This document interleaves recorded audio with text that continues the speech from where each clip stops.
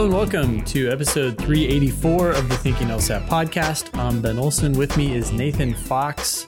We're the co-founders of LSATdemon.com and the LSAT Demon Daily podcast. If you want to get become LSAT famous, share some news or ask some questions, you can do so on our website. That's thinkinglsat.com. This episode will air Monday, January 9th. I don't think we have anything huge coming up, right? The January scores are going to come out on February 1st, but you can find all that at lsat.link/dates. Is there anything you wanted to add to that, Nathan? No, January LSAT's right around the corner. You've already missed the registration deadline for the February test. So the next thing really to keep your eye on is the March 2nd registration deadline for the April 2023 test. Great. Well, let's dive in here. We have an email from Chris. It says, Ben and Nathan, I've attached a Wall Street Journal subscription article I found this morning that breaks down some U.S. News and World Report news. It's a bit lengthy, but here's my pithy synopsis for the pod. On Monday, January 2nd, U.S. News and World Report sent a letter to 188 law school deans outlining the following changes to their ranking methodology. We got some bullets here. Rankings will give less weight to reputational surveys in its next release. Sorry, really quick. So before, that was 40% of the ranking, from what I remember. A big chunk. The biggest chunk, in fact, I think. Yeah. Yep. And Chris gets into that a little bit later. Okay. Rankings will remove per student expenditures from the methodology. We've talked about these things on the show in the past. So yeah, the reputational surveys are like, hey, Columbia Law Dean, what do you think of NYU? Yep. Subjective. And the per student expenditures is just straight. How much money does your school spend per student? Yep. Which obviously rewards, well, it perversely incentivizes a lot of crazy shit. Like it basically incentivizes largesse, right? Mm-hmm. The more you can charge for your product and the more money you can spend at your school, the higher you're going to be ranked. So like, which allows you to charge more. Yeah. Build a giant skyscraper in San Francisco unnecessarily. Yeah. And, then next thing you know, you've spent a lot of money per student. So therefore, your ranking is now going to go up. It's like, well, wait, how does the student benefit from that? Anyway, okay. Third bullet here. Rankings will count graduates with school funded public interest legal fellowships or additional grad programs the same as other employed graduates, which that one feels a little sticky to me because the thing is, when a school is funding you, you're a graduate from the school, and they're now going to fund you in this probably temporary public interest legal fellowship. I could be wrong. These might be permanent jobs funded by the school, but they're not. Are they, Ben? Can they be permanent? Hell no. The school is on the hook forever? No way. We know that these things are going to be, it's got to be something like, well, wait a second. So we want to make sure that these kids are employed 2 years after graduation or 1 year after graduation or whatever it is, right? Yeah. And so we're going to give them a job just to get to that point. And then they're going to sink or swim after that. So the schools have an incentive to basically buy their employment stats. Yeah. And it's fucking bullshit because they charged these people $60,000 a year times 3 to go to their school. And then they're going to turn around and pay that kid what, $50,000 for 1 year of a public interest fellowship? Oh, and look, they got a job. I mean, it was worth it. 99% of our graduates get jobs. Yeah. I mean, this might be a move in the right direction. We know that Yale and some of the schools that decided that they were going to no longer, give the survey, they're not going to fill out the survey anymore. And I guess maybe that's reasons. That's the biggest news here, right? Is that they're like, because Yale and a bunch of other schools in the top 14 decided that they're not going to fill out our survey anymore, we're going to lower our weight on those reputational surveys. And that's basically the upshot of this whole thing of all the schools opting out. It's like, okay, well, we can't depend on your information anymore, so we'll just rely on other information. We'll rank you different ways and probably better ways ultimately. Yeah. Instead of just asking you guys what you think of each other. Mm-hmm. Mm-hmm. But that last one does seem sticky. It's like, okay, so now how are we going to be able to count these employment stats? Like, are we going to be able to trust these employment stats? Well, maybe that's something where law school transparency or some other data gathering institution can help us still filter through this, right? Because they say what kind of employment people are getting. So if you're working at a big law firm, the school is not funding that. And yeah, okay, well, maybe we can just look to those stats instead of public interest. So Chris has a whole, has some more comments here. Okay. Yeah. Chris says, the article gives some insight on your recent questions about how tightly median LSAT and GPA might correlate with rankings. U.S. News and World Report shared that surveys from academics comprised 25% of last year's rankings, and surveys from professionals in the law field made up 15% of the rankings. So they're not just surveying schools, although 25% of the rankings, I mean, that's a lot. 15% is going out to judges and attorneys and the like. Okay. Yeah. So 40% is associated currently with reputation. With reputational surveys. Yeah. Yeah. Which of course is a self-reinforcing, like if you've been number one in the rankings, you're pretty likely to stay number one in the rankings. Because if they're like asking, I don't know, some law school in South Dakota or whatever. And they're like, hey, what do you got? What do you think of Yale? And they're like, oh, number one. Yeah. Yale's number one. So the one. rankings, so the 40% helps maintain ranking consistency, yes. Right? Which is, it seems like that's something that the above the law rankings did not do. Because the above the law rankings go up and down like crazy. So they're idealistic. Hey, we're not going to even ask any reputational questions. I don't know what they decided to do, but I'm betting they don't.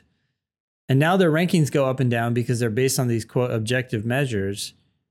And oddly, that undercuts the rankings. So in some ways, this kind of, I know it's circular, but it helps the rankings gain legitimacy. Well, we do, like when we see rankings bouncing all over the place, which by the way, US News rankings do also bounce all over the place. I mean, your school could easily be 30th in the country when you go there and 60th in the country when you graduate. Absolutely. Well, that bouncing becomes greater as you go down in the rankings, right? But the top 20 or so because these are far less. Yeah. Right. Because people don't know who's ranked 40th in the country. That's right. So then it's like, what do you think of UC Hastings? And everybody's like, I don't know. They're the same as they all, whatever. Not familiar with them. Like, And so then they end up with, they don't get the reputational boost. Like the top of everybody only reads the top of the rankings. Right. So then they know, oh, those schools are serious. Mm-hmm. I mean, there's also people who like I've heard people in I have friends in the test prep business of like SAT, or that kind of thing. But when I end up talking to them, they'll like tell me about how, great. Well, of course, I mean, there's, in your field, I mean, there's great law schools like Yale and Princeton and Stanford.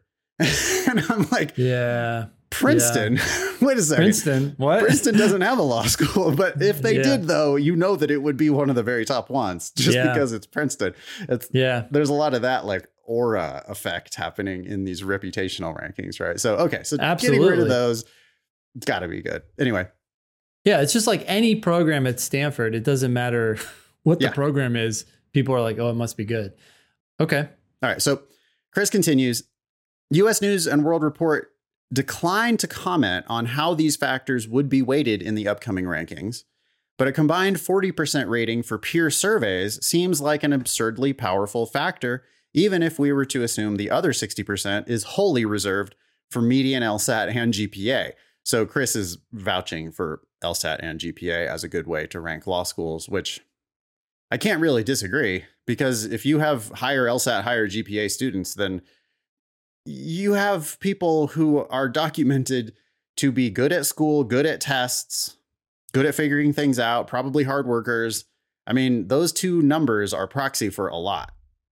Hey, I do want to talk about that for a half second. So when I was working for a legal writing consulting firm, one of the best in the country, we were surprised by the level of the writing ability of attorneys and associates and partners at law firms, and how those writing abilities directly correlated with the prestige of the firm, and how quickly the writing ability of attorneys and partners up and down the firm dropped as the firm's reputation dropped.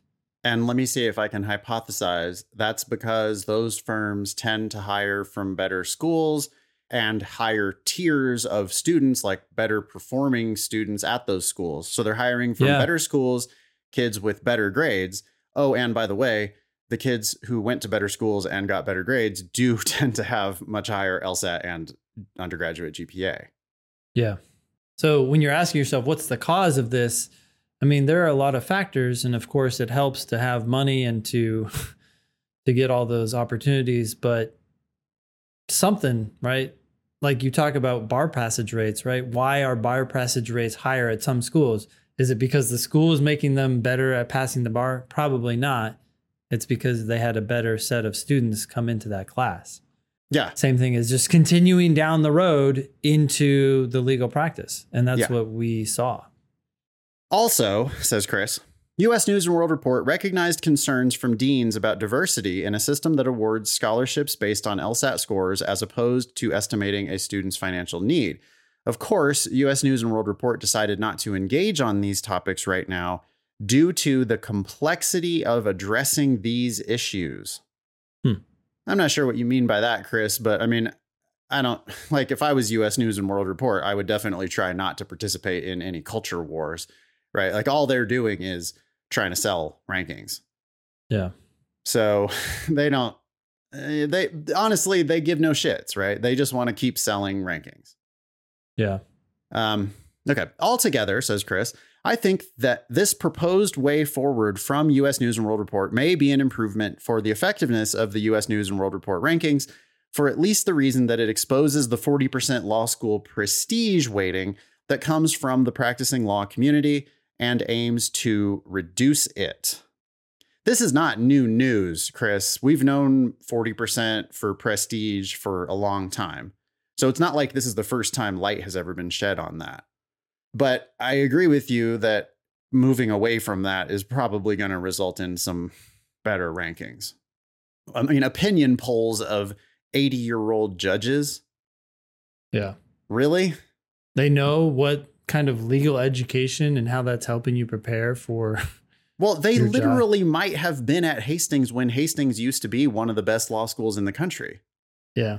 Now Hastings is fine. You know, it's a regional school, but an 80-year-old judge might not know that. And, you know, it could be the case that Hastings would be like 80th or 90th in the country if it wasn't for these reputational rankings. Yeah. In fact, I would be willing to predict that Hastings is going to be one of the schools that should fall. I mean, depending on what they change to, I guess I have no idea what they're going to change to. But if they change to like LSAT and GPA, then Hastings is going to fall. You know what's interesting about this is that reputation does have merit in the sense that you often get jobs precisely because of the reputation, right? So even though it's subjective and based on opinions, that's kind of reflecting the market, right? Yeah. Although you could just use employment, right? You could use like employment average salary. Mm-hmm. Mm-hmm. Or give bonuses for like, oh, you're a public defender. Okay. So I know you're not making that much salary, but that's it's still, I don't know. It's almost like public defender. Like if you're working in the public service, either as a public defender or as a district attorney or in any other, those jobs, it should just be like, I don't know. One fix would be, let's just pretend that they're making the median salary for lawyers. You know what I mean? Like they're making a voluntary choice probably to work in the public interest.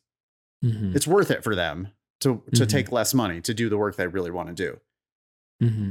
So they're fully employed. It's very reliable. Those government jobs are great, by the way, right? Really reliable, super great benefits, probably a better lifestyle than most corporate attorneys. I wouldn't want to ding them because they're making less money. I mean, that's a trade-off where they've decided that they want this other life. Yeah. Anyway. Yeah. Okay, Chris continues. This change could also help with de-gamifying efforts that seek metrics for awarding scholarships, other than relying so heavily on LSAT and GPA. I think it's actually going to rely more on LSAT and GPA if we reduce reputational significance. Yeah, I'm not sure what Chris means. Chris seems to be a big supporter of LSAT and GPA. I think he wants people to be. I think he thinks, which we tend to agree, that LSAT and GPA are a damn good proxy for how good the school is. Yeah. And I think that's what he would prefer, actually. Oh, efforts that seek metrics for awarding scholarships other than LSAT and GPA, basically. Yeah. I don't know. Yeah. So gamifying, like, for example, how much money you spend per student. Those sort of things. Yeah. How big is your library? And like next thing you're like hiring additional librarians because there's a librarian to student ratio that is, it's like dumb shit like that, where it's like, well, clearly all they're doing is trying to raise their rankings, when the best way to raise their rankings is to raise their LSAT and GPA. And the way that they have to do that is that they have to be more selective in their admissions. Yeah. Which is what they should be, right? I mean, selectivity would be a great proxy for ranking. That's a great proxy. Yeah. And it's, but instead they're relying 40% on like, hey, Judge Smith, who has been, you went to law school 100 years ago. What do you think about law schools? Yeah. So dropping that or reducing that does seem to be like a good move. Chris continues. As you've both noted on the podcast, the LSAT and GPA are pretty damn good indicators of success in law school, and giving need-based scholarships could lead to tough outcomes for applicants unprepared for the demands of the law field. Okay.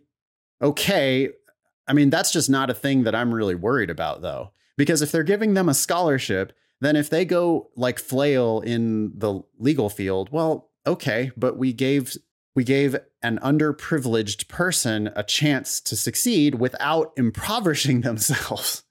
Yeah, that's the big challenge right now. That's the problem. Yeah. Not like, I don't know. I mean, sure. I feel for people who spent 3 years in law school and then couldn't pass the bar or couldn't get a job or whatever. Yeah. But if they didn't pay tuition because they were there on a need-based scholarship, then I feel like that's a win for society. It's like, well, no, but this person wanted to be a lawyer. The potential reward, because some people are going to come out very successful, or much more successful than they would have otherwise been. So that's great. That's a win. Yeah. Yeah. Okay. Anyway, Chris says, it seems that law school deans are committed to pursuing this endeavor nonetheless, and that is giving need-based scholarships. Well, we'll see, Chris. And by the way, you don't have to worry about that at Harvard and Stanford and Yale, which are the main schools that have decided that they're going to only give need-based scholarship. The people who get need-based scholarships at Harvard and Stanford and Yale, they're going to be just fine. Yep. Chris says, I'm excited to hear your thoughts on this. Let me know what I could cut out of the email to make it shorter. Do you want to offer any edits for Chris since he specifically asked for them? Okay. I'm just scanning quickly. You say, I think. You can always drop I think when you're telling us stuff. We'll assume that's what you think.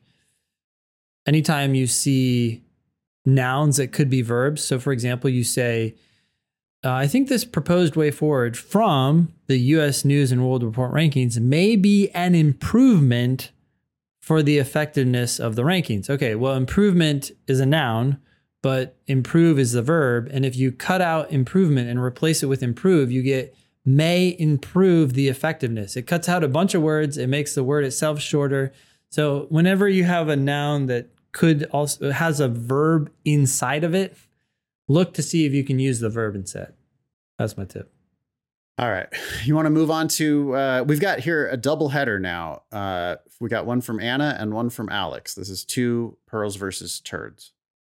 Okay. Anna says, hey, Ben and Nathan, a quick pearl versus turds for you all. My therapist recently told me, you get good at what you practice. I started using that in various areas of my life, and this week it finally clicked for me in the LSAT. If I keep rushing through the passage, studying while distracted, or aiming to finish, I'm going to get good at that. This highlights the danger of not doing questions slowly, reading carefully, and focusing. not only am I not getting better at the critical skills, but I'm also getting better at the things that make my score worse. Talk about a wake-up call. Thanks for all you do. All the best, Anna.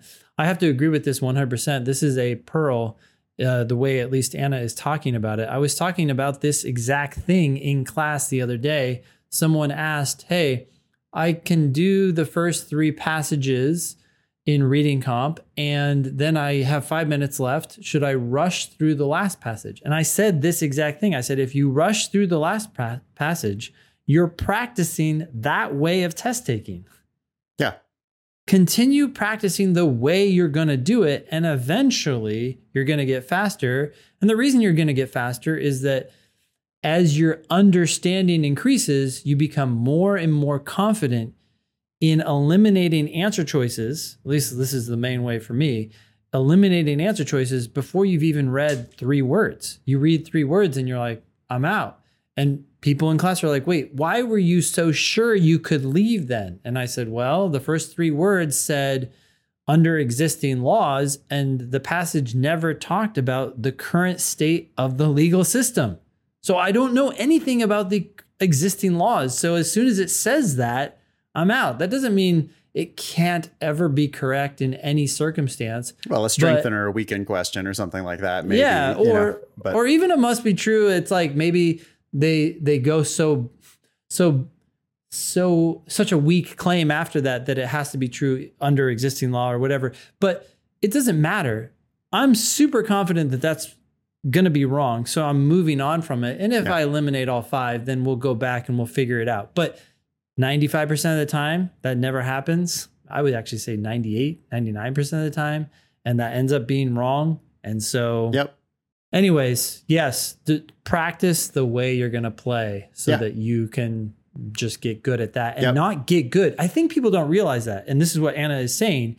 You actually are developing other skills that are now making you worse. It would have been better for you just to stop and not do anything. Yeah, you're getting better at doing the test a shitty way. You're getting better at doing it wrong. You're reinforcing the idea that you're just going to do it wrong. I want to specifically highlight, she mentioned studying while distracted. Yep. I really hate that, y'all. Like, you guys come to class and you've got your cat sitting on your head, jumping up, stepping on your keyboard and shit. And it's like, what are we doing, folks? We got to take this seriously if you want to. Law is serious is what I'm saying. This is work time. It's not cat on the head time. Isn't that cute? It's not cute. And I'm not like telling you need to be professional in my classes or whatever. Obviously, that's not what I'm talking about. But you're the one that's struggling with the LSAT. And if you want to understand the LSAT, it's going to take your full attention. And when your cat is on your head, that is not full attention. Yeah. And people get distracted. I mean, look, I understand. You've got kids, you got pets, you got families, you got jobs. There's all shit you got to do. And sometimes in class or whatever, you're going to be kind of half paying attention to the class and half paying attention to your kids. Yeah, I don't know. Maybe you could just pay full attention to your kids, though, and then later carve out time to take the LSAT seriously. Oh, 100%. We'd much rather you have a solid, good hour than 2 distracted hours. I mean, the same thing happens to me all the time when I go to the gym. The other day, I only had 30 minutes, but I went in there and I went to failure. So it's like, I can't go any further on these reps. I didn't do that much, but it was like failure, right? And then I'm out of there. I'd much rather do that than go for 2 hours and do light weights, chat with people, take selfies, do all that stupid shit, Get right? on Instagram. Yeah. Yeah. It's like, okay, why did you go there? And why did you spend that's essentially useless. I mean, it's not useless. I guess there's value. Rise and grind. And Ben's posting. He's got his protein shake. Yeah. Yeah. So that's just a waste, right? It's better just to have done something else. So yeah.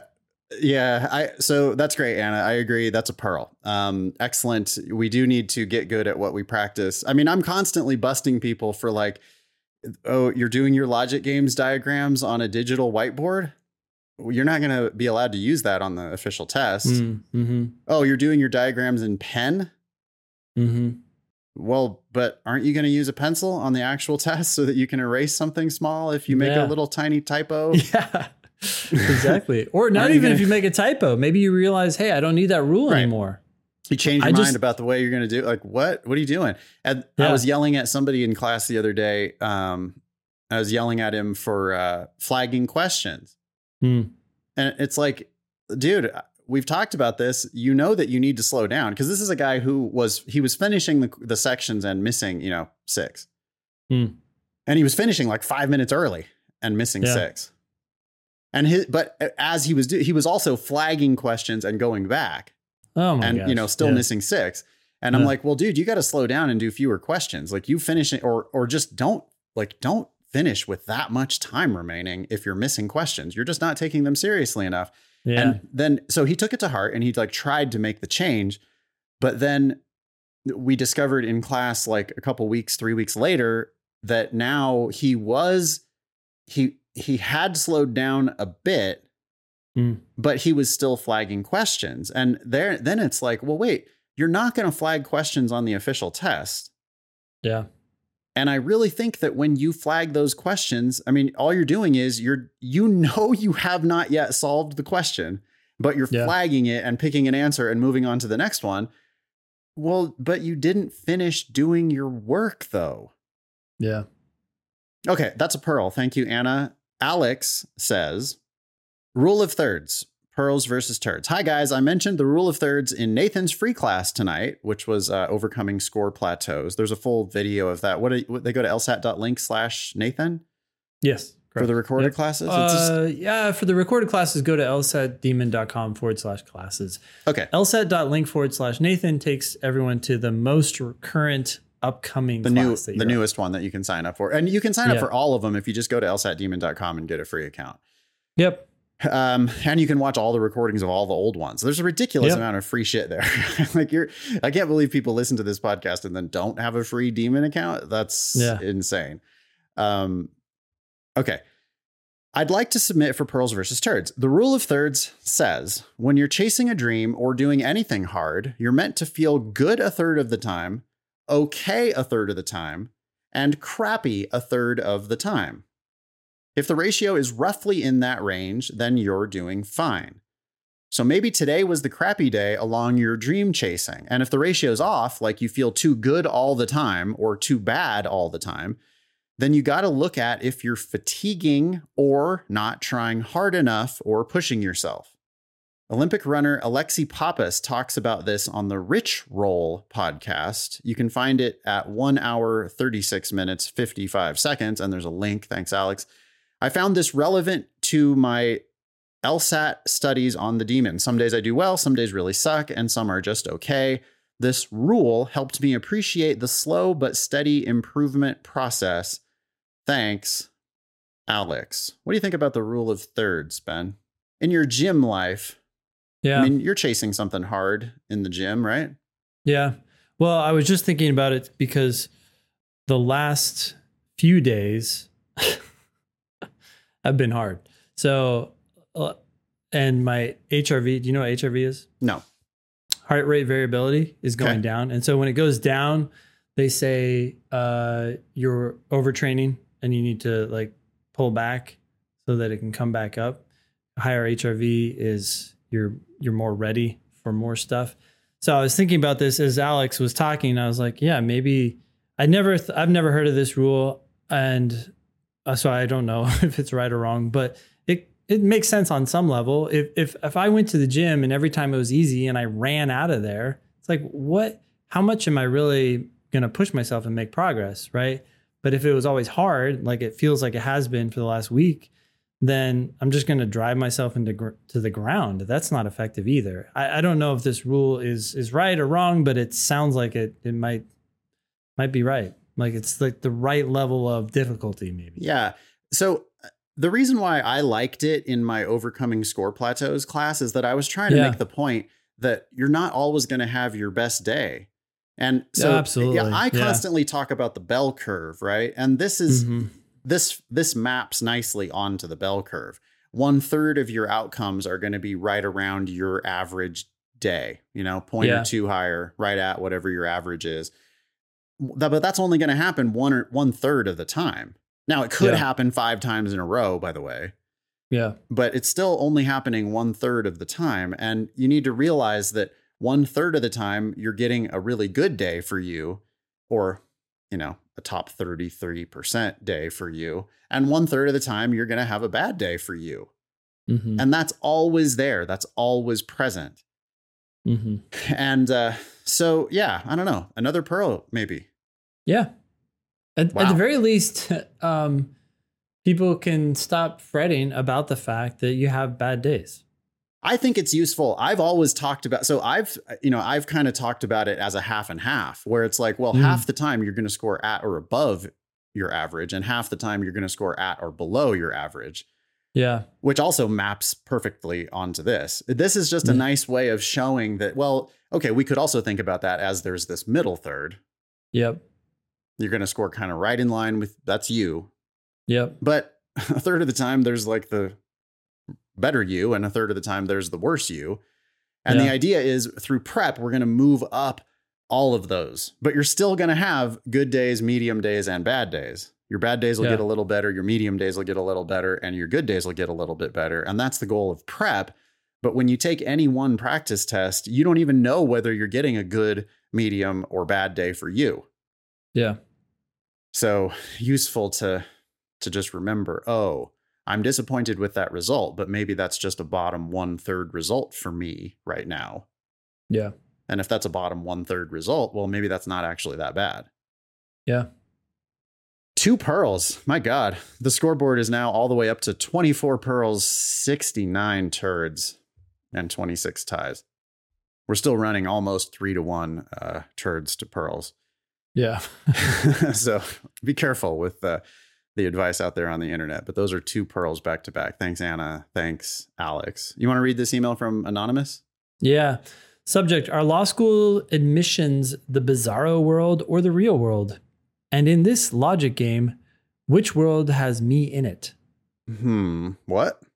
Okay. Here's the email. I attended an obscure Christian college that has zero academic reputation. Even people who live around here have rarely heard of it. It isn't one of those schools that teach the earth is 6,000 years old or that dinosaur bones were planted by the devil to destroy belief in God. I've never heard that. Wow. That's okay. You haven't heard either of those things?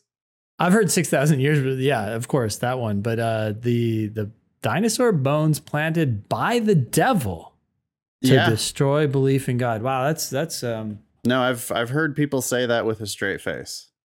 Wow. The devil's very cunning.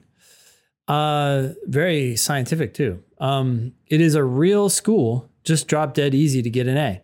I keep reading the college doesn't matter, only the GPA, but that makes zero sense to me. So my 3.87 at Easy Ace University makes me more desirable than a 3.7 applicant. Oh, sorry. Does my 3.8 at Easy A University make me more desirable than the 3.7 applicant from MIT? No. GPA matters, but these schools do take into account the university that you attended, right? And the degree they do, that you and they pursued. also look at your LSAT. Yeah. So I would say that if you have, let's say you have a 175 LSAT. Yep. If you have a 175 LSAT and a 3.7 at Easy A University. Or a 3.87 for this example. Yeah. Sorry, 3.87 at Easy A University versus a 3.7 MIT, but you have the exact same LSAT. I would love to be able to run that experiment. I would love to hear from applicants. Yeah. On that. But my guess is that 3.87, even though it comes from nowhere university, when you pair it with a badass LSAT score, I think they're going to look at you and go, hey, you're good at school. You're smart as shit. You're going to raise the prestige of our school. Whereas a 3.7, that 3.7 might be below their median. Yeah, it could hurt them in the rankings.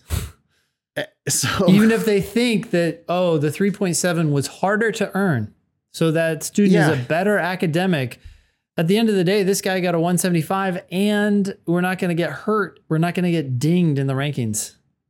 schools are going to seriously respect an MIT degree. I mean, like nobody's going to look at a 3.7 from MIT and go, oh, you're bad at school. Yeah.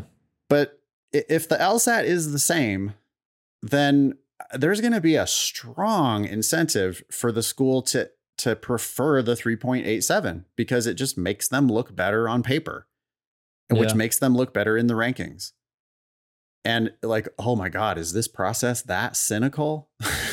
Yeah, it is. I really think it is.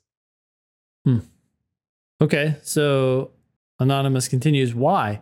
Which we just explained. Also, will coming from a conservative Christian college cause law schools to deny me because they don't want people like me around? I've read online that some schools want students who can get conservative federal clerkships, and it can be a positive. Others say it's an instant reject at most law schools to be a suspected conservative. Stop reading online. Jesus Seriously. Christ. I'm not political, and I don't want to get denied due to association. To be safe, should I use my personal statement to let them know that I'm not political? No. But, you know, I could see someone getting rejected if they started talking about dinosaur bones and their qualms with the modern scientific community. That would be odd, but that would just be because that's odd for anyone, regardless of whether you're coming from a Christian college or not. If your resume I don't think they're going has to a think bunch about of, it. Yeah. If your resume has a bunch of like super suspect jobs on it, you know, I mean, I could definitely see if you were like, you had founded a gay re-education camp, you know, one of those where Pray the Gay Away school, like something like that. Yeah. If that was the deal, then I could see, but I still think it's going to be rare that like somebody in an admissions office is going to catch that and like shit can you because of that.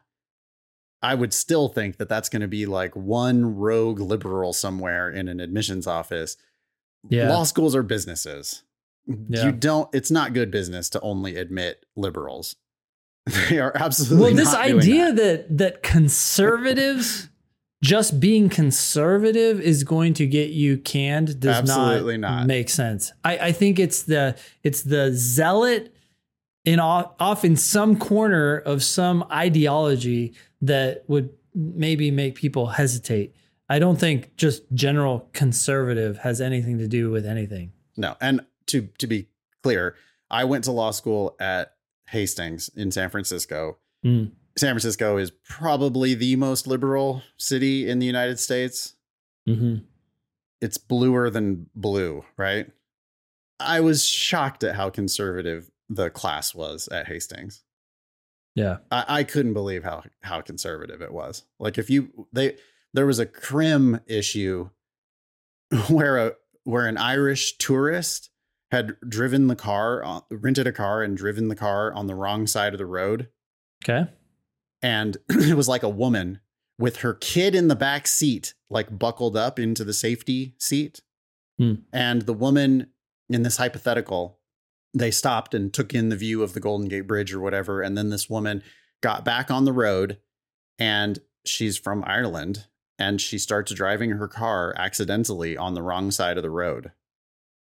There's an accident. Someone dies. Hey. And now they're polling the students about whether the prosecutor should or should not prosecute her for whatever it was. Yeah. Manslaughter or whatever. Yeah. And we voted in the class. And I mean, remember, I'm in San Francisco. Yeah. In a place with presumably like people seem like they want to be good do-gooders. And it was like 90% of the class was like, throw the book at this lady. Yeah. And I just remember being like, wow, really? Like she did it on accident. It said it clearly in the record. She had her child in the safety seat in the back. Do you really think that she was out there reckless driving as she was I understand that she violated the law, you know, like it was dumb and she shouldn't have driven on the wrong side of the road, but it was clear that this was a full on accident. Yeah. And they still wanted to just prosecute her to the fullest extent of the law. You know, it's like, she has to be punished for this. Yeah. Wow. So anyway, I don't know. Also, the Federalist Society exists, and Ben, don't you think half of lawyers are probably Republicans? I have no idea. I have this sense that the legal profession is, well, even if they're Republican, I don't know. I think they're left of center. The legal profession is left of center, I would say. Maybe, but I mean, not for long, because okay, how about this? Lawyer salaries. Are lawyer salaries paid by Democrats or Republicans? Yeah, I mean, most salaries are big law, which are then corporate founded or corporate servicers, right? That's who they help. Corporations. It's just, even if there's a lot of liberal mindset possibly in the legal profession, ultimately it's going to boil down to world corporate funding of pretty much everything. Yeah. And so, and world corporate funding is neither Republican nor Democrat. It's both. I mean, it owns both parties. Mm-hmm. Literally, they just donate all the money to both parties. Yeah. So that they can always be in control no matter who wins. I think that you're totally fine, Anonymous. I would not protest too much in my personal statement, right? Like, don't bring attention to it. Right. Just, hey, you just went to a Christian college and now you're ready for law school. They're never even going to have heard of your school, which is true for most people who apply. Yeah. Most, there's a long tail, right, of just regional nothing law school or nothing undergrad schools. Yeah. There's big famous schools, and then there's just hundreds or thousands even of local whatever, Have you ever heard of Stanislaus State before? Well, Stanislaus State is a California state university in Turlock, California. No one has ever heard of this school unless you grew up there. Yeah. And they're not going to, that versus whatever your school is, they're not going to notice. Yeah. What should Anonymous write about in their personal statement? Them kicking ass in a job or something since they've graduated. Yeah. Yeah. You kicked ass at a job, or if you're right out of college and you've never worked, then, maybe something that you kicked ass at school. Yeah. But just keep it about you. You're supposed to be selling yourself, and you don't sell yourself by going, well, now you might have a giant red flag in my file because of the fact that I went to this easy A university. Yeah. That's not a good beginning of a sales pitch. All right. This next email is from Sydney. The subject is what it's like being a lawyer. I'm a sophomore in college right now, and I've been thinking for a long time that I want to go to law school. I really want to practice family law, but I don't know the specifics as to what being a lawyer is actually like. I would love to talk to someone about this so that I can see what the full picture of being a lawyer looks like before committing. I thought about firing back here to Sydney and just saying, well, then you got to go talk to lawyers. Yeah. But I wanted to basically say that on the show. Yeah, you need to go talk to lawyers. There is one thing I'm concerned about here, Sydney. It sounds like you don't know what a lawyer does, yet you already want to do family law. So to me, I've heard this before. Now, I don't know if this is you, but it sounds like you're interested in family related things. And so you want to take that interest, you want to combine it with your interest to go to law school and do family law. But most people, I don't think they actually want to do family law. Family law tends to be nightmarish. It's people are getting divorced. Someone died. You now need to take care of something. A kid doesn't have a parent. They need a guardian. I don't know. When I hear family law, I hear drama. It is dramatic.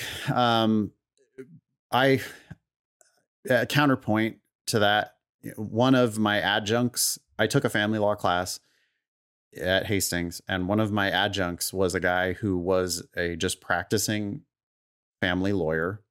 Okay. he had like the most expensive suits I've ever seen.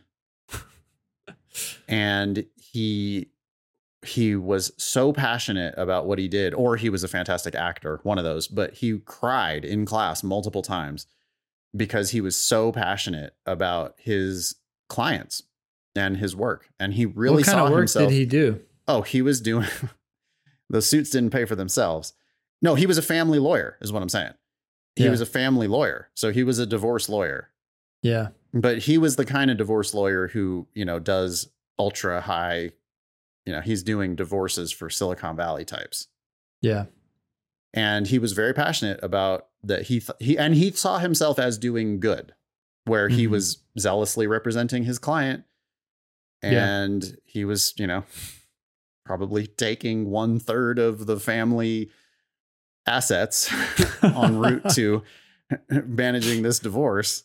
Yeah. Maybe it's not 1/3. It's probably not that high. Well, I mean, all the lawyers combined could be 1/3 easily, depending on how contentious the divorce was. Yeah. But he really, you know, because I mean, you're talking about custody issues and all kinds of shit. And he really felt like he was doing good in the world, but he also was, you know, a mercenary. I don't know, I have no idea what his rates were, but I got the sense that he was like the guy. Like if you wanted to win, you would hire him. And well, the person with the most money is going to be the one who's most excited to hire that guy. And so I just worry that these like passionate, you know, the people who are getting into it because they like they went through a divorce themselves, or their parents went through a divorce and now they think they want to go do family law. Boy, like, do you know what that really looks like on the ground? Yeah. What should Sydney go out and do here? Sydney wants to talk to lawyers, which is great. So how does Sydney go talk to lawyers, and who should Sydney specifically reach out to? Well, ideally, if there is people on lawyers on God damn it, LinkedIn. That's what I was thinking, but I said maybe we could bleep out that word potentially. Yeah, I think that could be a good bit for the show to just have we shall not name that website anymore. Yeah, seriously. Anyways, like, so go on to LinkedIn and start contacting people, just saying, hey, exactly this. I'm a sophomore. I want to learn more about what it means to be a lawyer. Can you grab coffee? Can you talk on Zoom? Yeah. And it might be a little harder to find them on LinkedIn, potentially. They're definitely, though, on a Google search. I mean, they're in Google. And there's going to be a phone number there. And you're not going to talk to the attorney, but you're going to talk to somebody, and you can talk to that person too. You can like learn how to work the system here, right? Absolutely. You might have to make friends with the gatekeeper. You might have to explain to whoever this legal secretary is, or receptionist, or whatever, whoever, paralegal, whatever it is that you're able to get in contact with. You explain to them that you are a sophomore in college. You're really interested in family law. You know, you might be able to kiss their ass a little bit. Like, wow, I see that you have such a great reputation in my town of wherever I am. I was just anytime. I'm flexible. I'm right around the corner. I'd love to come in and talk to you. You could, I mean, boy, even if you don't get to the attorney, you could go in and just talk to the staffers, right? Oh, that's a great idea, by the way. Guaranteed, you could buy coffee for the receptionist. And learn a lot. Oh my God, you could learn a lot. You know what's so crazy about what you're saying right now? I was just looking at an article yesterday that was talking about how Gen Z, this is from a recruiter who acts as a employment coach. Okay. And a lot of her clients are up and down the age range, but she has a lot of Gen Z clients. And she was saying the problems that she's encountering with her Gen Z clients is that they want to use email. Yeah. They don't want to get on the phone, and they ask for too much money in terms of salary. So they're going to a job and they're already expecting some like, oh, I should get this. And it's like, well, Ben, the average salary for lawyers is $100,000. So shouldn't I get a $100,000 job? At least. I've heard of big law starts at 200. So, I mean, 180, that's not the 200. Yeah, I don't know. So that's what she was saying in this article. But as you were talking, I was thinking about this. everybody is have this anxiety about picking up the phone or going into the office, but that's also your edge. If you call, you're going to be the only fucking person who's calling and saying, hey, I want to learn more about what it's like to be a lawyer at your law firm or just in general. And you may not talk to the attorney, you may talk to the receptionist, but you're going to learn a ton from that. If you walk in, it's almost even easier to walk in because you're just like, hey, how's it going? I'm not here for this. I'm just kind of curious what it's like to work here. And the person may start talking to you and tell you. But that's going to give you so much information so quickly, and no one else is doing it. But also, all of you out there listening to this, most of you are going to say, hell no, I'm not going to do that. And that's just because... That's good. Then it's not for you. Like, it's and that's not totally for you. Fine. Yeah. Yeah. When you go out and do it, then it's for you. When you don't go out and do it, then it's just not for you. And sadly, what's going to happen is people are going to go to law school anyway, and then realize that it's not for them. And I would strongly encourage you to figure out whether it's for you before you ever even apply to law school. I just think, don't even just stop going down this road until you know that it's a thing you actually want to do. But I love this idea of walking into a law firm and saying, hey, do you have lunch? And don't even ask to talk to the lawyer. Yeah. You just can go learn in and so make much. friends with the receptionist. Yeah. Is there anybody? Do you guys have? It's 11 o'clock. You guys have lunch? Yeah. Could I just tag along? Yeah. Can I buy your lunch? Can I? What time do you get off? Could I buy you coffee? Could I buy you a drink? I mean, I know it sounds like you're hitting on them, but all you're doing is you're going in with this pitch of, I am really interested in practicing law. I would like to know more about your firm. I'm sure your attorneys are way too busy. That's such a great pitch too, isn't it? Mm-hmm. Oh, I'm sure the attorneys would never have time for someone like me, but could I talk to you? And then it's like in 5 minutes of having happy hour, that paralegal is going to be like, oh, well, if I tell this attorney to meet with you, they will. Yeah. If they like you, they will definitely connect you on their calendar.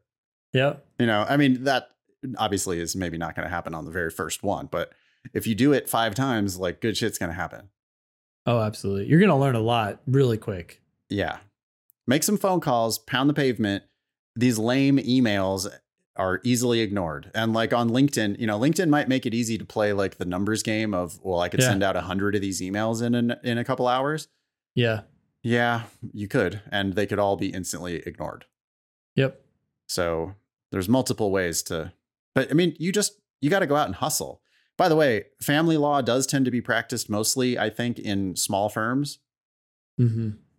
And very frequently in solo practice. So you have to sort of realize that if you do want to be this family lawyer, it's probably not going to be somebody else giving you a job.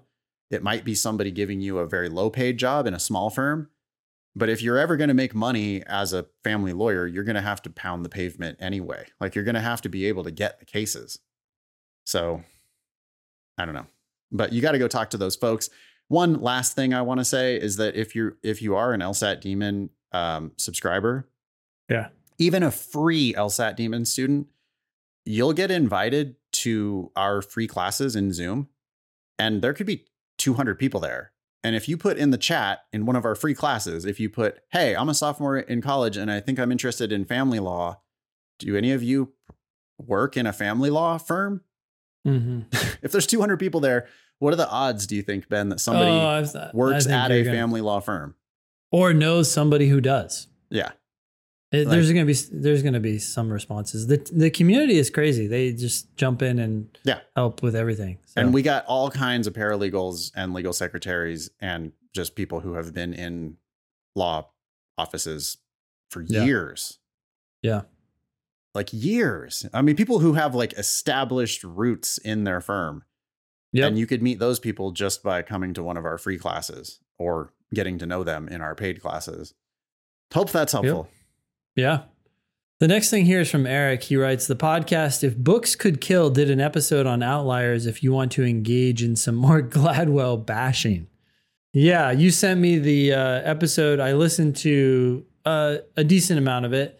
I didn't finish it, but yet more reasons why to question Gladwell's findings or publications. Yeah, to me, it was a pretty devastating takedown of Gladwell. Of course, I'm predisposed to hate Gladwell. There were many examples, though, in the podcast about Gladwell just doing a very bad job of. He's not really finding the truth. He finds his conclusions first, and then he backfills anecdotes, really, to support the conclusion that he already wanted to reach. So if you want to, and I read all his books, and it goes through all his books. I mean, it goes through Tipping Point, which was the first one that really made him famous, Blink, Outliers, his other essays and shit. And it basically deconstructs all of Gladwell's bullshit. I mean, he's just it's these airport books is what they call this, and it's just, and they always have this like, ooh, this is, you thought that, but actually this. And what the funniest thing about the podcast is that like all of the supposedly shocking insights are really just like obvious common sense. Like, oh, people make snap judgments. Snap judgments are sometimes right. Oh, wow. Yeah. Shocker. Yeah. Anyway, I did get some laughs out of that. So it's the podcast is called If Books Could Kill. I think it's fairly new and they only have a few episodes. I started listening to their one on Freakonomics, and they are just full on attacking the Freakonomics guys for the book. And the thing there is that I don't think they actually investigated who Steve Dubner and Steve Levitt really are. But they're taking them down a peg for this, like, because Freakonomics does advertise Levitt as like this rogue economist, right? Tenured professor at Chicago. He's a tenured professor in the Chicago School of Economics, right? And he's a rogue economist. Okay. Yeah. Well, no, he's not. But what that is it's not really them doing the lying. It's the publishers doing the lying. It's the publishers and the editors, pumping them up to have this book that'll sell in airports. And that might be why Gladwell is, but I don't know, because I've heard Gladwell so much on his podcast and stuff, and it just seems like he's doing the exact same bullshitting. Yeah. Anyway. Yeah. Okay. This next one's from Anonymous. Here, I'll read it. Hello. I just recently started studying for the LSAT. I plan on taking the test within a year or so, but I'm having a very difficult time completing the LR section in time. Currently, I can only finish about 14 to 15 questions within the 35-minute time frame. I'm only getting around 79% accuracy, which I think is okay since it's only been a week and a half since I started studying. Oh, a week and a half? Okay. There's a lot of potential here you have not tapped into yet. What is the best way to tackle this issue? My goal is no less than a 173, so I cannot afford this time issue to be a constant problem. By the way, thank you so much for the Introducing the LSAT book. It helps me grasp the concept so well, and I can't wait to benefit even more from y'all's resources. So that's your book. Yeah, it's on Amazon. It's cheap. Read the book again. Yeah. Because the book makes it clear that speed is not what you should be going for. You need to be going for accuracy. And I don't mean 79% accuracy. Like 79%. I mean, you've only been studying for a week and a half, so I'm not really going to say good or bad. If you had been studying for months, I would say that's actually pretty bad. Like you shouldn't be doing 15 questions and only getting 79% of them right. You should instead be doing, 10 or 12 questions and getting 90% of them right. Yeah. I would much rather you 10. do. Yeah. Yeah. I would much rather you do fewer questions and get them right. I think your goal of 173 is actually hurting you right now because you've got this. Well, if I'm going to get a 173, I can't afford this time issue to be a constant problem. Yeah, but you're not anywhere near 173. You're not at 165. You're not at 160. And you got to get to 160. You got to start getting them right. Yeah. And you're getting some of them right. But, for every one you missed, there's another one that you kind of got lucky on. And so I would say that your solve rate here is more like 60%. And then you're getting lucky on 1 out of 5, and you're getting unlucky on 1 out of 5. And so like you think that you're doing better than you actually are as far as accuracy is concerned. You're not going to get a 173 by missing questions. So your problem is the ones you're missing, not the ones you're not doing. Your problem is the ones you are missing. Yep. And whether you're a week and a half or a month and a half or a year and a half into your prep, if you're missing questions, that's your problem. That's always your problem. And you got to go slower and get in the habit of solving the questions. When you do that, the questions will become easier. And then eventually you'll be able to go faster. Yeah, I agree. This looking at this 173 is like looking to the top of the mountain and saying, hey, that's where I got to get. And you're not looking at where you're stepping. So you're stumbling and falling all over the place.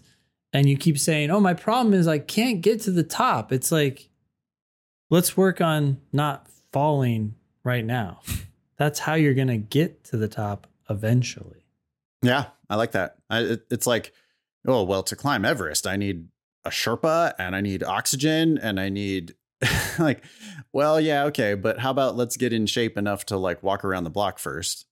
And then maybe we'll go for like a little day hike and try that out.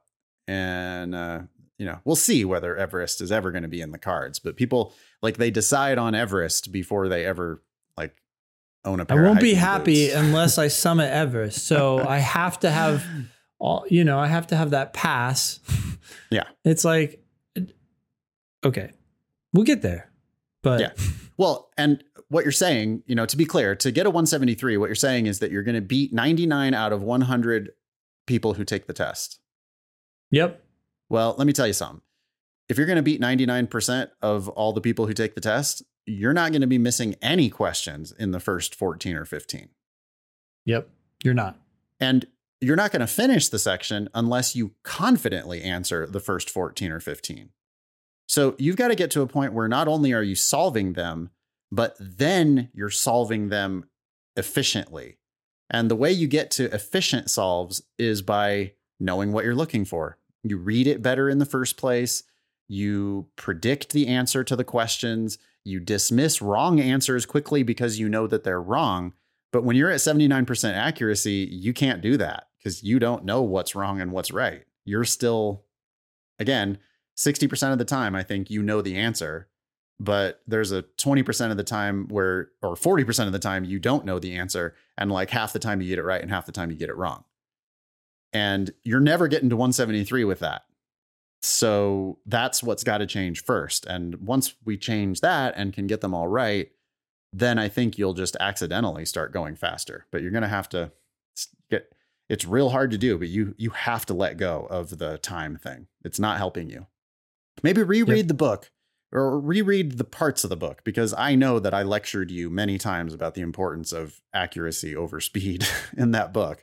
Reread those lectures and just remember that I do not think that 79% accuracy is okay. It's really not. Like you need to, eventually you're going to have to get like 10 out of 10 and probably 15 out of 15. Well, yeah, the accuracy percentage needs to go up as the number of questions you attempt goes down. So if we're talking about the first 5 questions, you can't be moving past those first 5 if you can't get all of those right. You have to get all of those right. And then of the first 10, maybe it's 9 out of 10. But even then, you want to get to a point where you're getting 10 out of 10. Like you said, you can't get a 173 by getting 9 out of 10 of the first 10. I think it's my turn to read. Yep. This is from G. Yeah. G says, hello, gentlemen. I've been using the Daemon for 2 months now. The best feeling you can get in the Daemon is answering a question with 100% satisfaction, knowing it was easy, thinking it was a 1 out of 5 difficulty, and then seeing that it was a 3 or 4 out of 5 difficulty. To me, that is the true sign that I am learning. Any thoughts about that? That's not super surprising. I would say it's very hard for people to distinguish between a level 1, 2, or 3 question if you're a level 4 student. Yeah. And they all seem pretty easy. So, yeah. Well, I mean, one of our main theses is the LSAT is easy. Yeah. And as you prep, you've been using the Daemon for 2 months now. Well, yeah, you're going to start to figure out that the questions are super easy. They just repeat themselves. That's the same type of dumbass shit, question after question after question, and you can get super good at them. And yeah, so the level 3 and level 4 and even level 5 questions, there are many questions that look easy to me, even though, sure, they get missed a lot, which is why they're a level 5 difficulty question in the Demon, but you don't have to miss them. And I mean, how many 170s do we produce? Like dozens, hundreds, even. I mean, like and people who score in the 170s, there are many of us. People who score in the 170s, yeah, we don't even see difficulty on those. Even the hard ones are easy. Mm-hmm. I mean, you might find 1 or 2 questions per test where you're like, that one, I don't know. I'm missing something there. But even that one, when you finally see it, it's you're like, oh, okay, there it is. Yeah, I missed that. All right. Yep. G continues.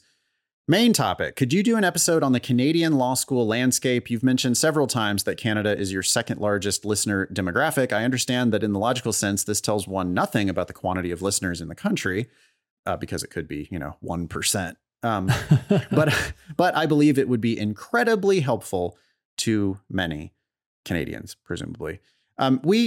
I don't think we're going to ever do a full episode on thinking LSAT of Canadian law school landscape, but we do have many Canada focused episodes over on our other podcast, LSAT Demon Daily. And maybe the team can put some links here into the show notes for resources about Canada, because we have done quite a bit of it. We have multiple Canadians on staff, by the way. So yeah, we are fairly connected now to the Canadian law school landscape. This next email is from Anonymous. I'll read it. I was looking at the 2022 509 report for my 1L class. Obviously irrelevant at this point, but I was curious to see where I stood amongst the class. Can you guys explain why the 509s focus on the incoming classes stats, such as LSAT, GPA, ethnicity, etc., but the scholarship section includes the entire student body at the school? I'm sure I could go back over the last 3 509s to somehow work out the numbers, but to be honest, I don't care that much about this. I was just curious to know how many students in my class received full rides, etc. I don't know why, but yeah, grants and scholarships table. I'm looking at Yale right now, Yale 509. I mean, yeah, they enrolled 168 students last year, but when I get down to the grants and scholarships, I see that there are 636 students at the school. Mm-hmm. So yeah, they're giving you grants and scholarships for the entire 3 years of the program. I don't know. I mean, these 509s they're great because they're the best thing that we have, but they are deficient also in many ways. Yeah. Don't know what to tell you. I think, it probably doesn't change a whole hell of a lot from year to year.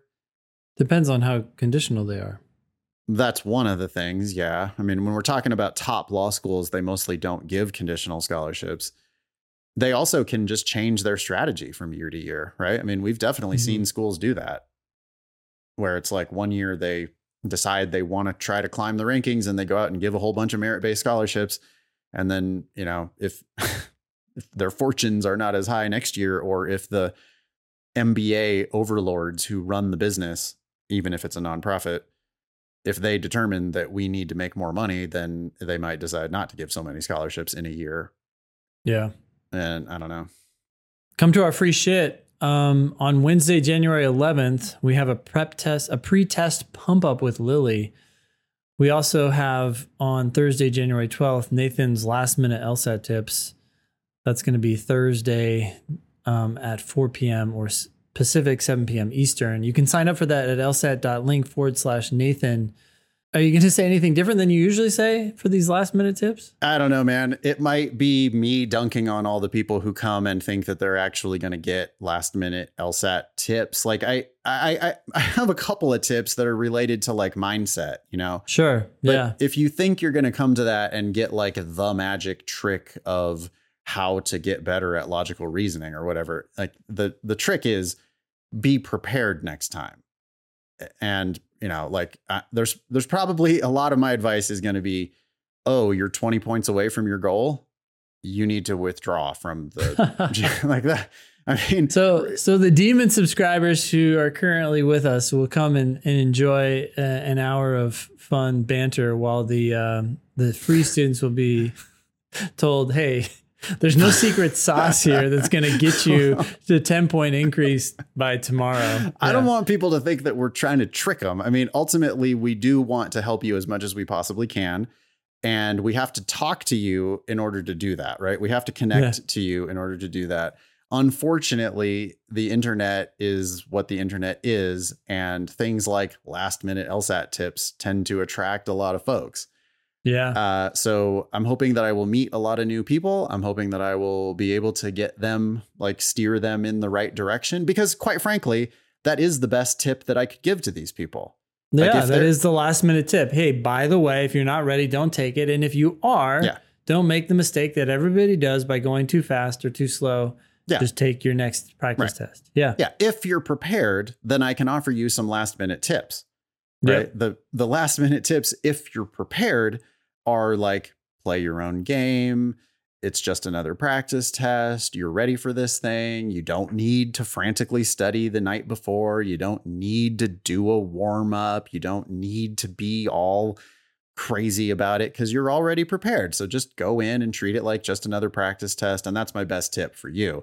For the people who aren't ready, my best tip is don't take the damn test. What are you doing? I know you're signed up for it, but you don't need to be muddying up your official record with bad scores. And if you're miles away from your goal score, no last minute magic trick is going to knock it out of the park for you. So I guess it's a little bit of a bait and switch, but the truth is that for the type of people who really think they're going to get a last minute magic trick that's going to change their entire perception of the test.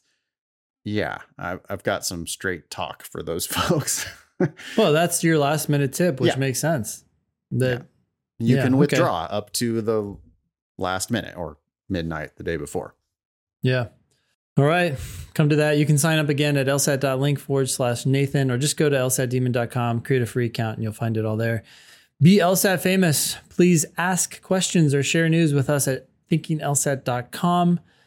That's how you can get on the show. If you have questions about the LSAT Demon, email help@lsatdemon.com.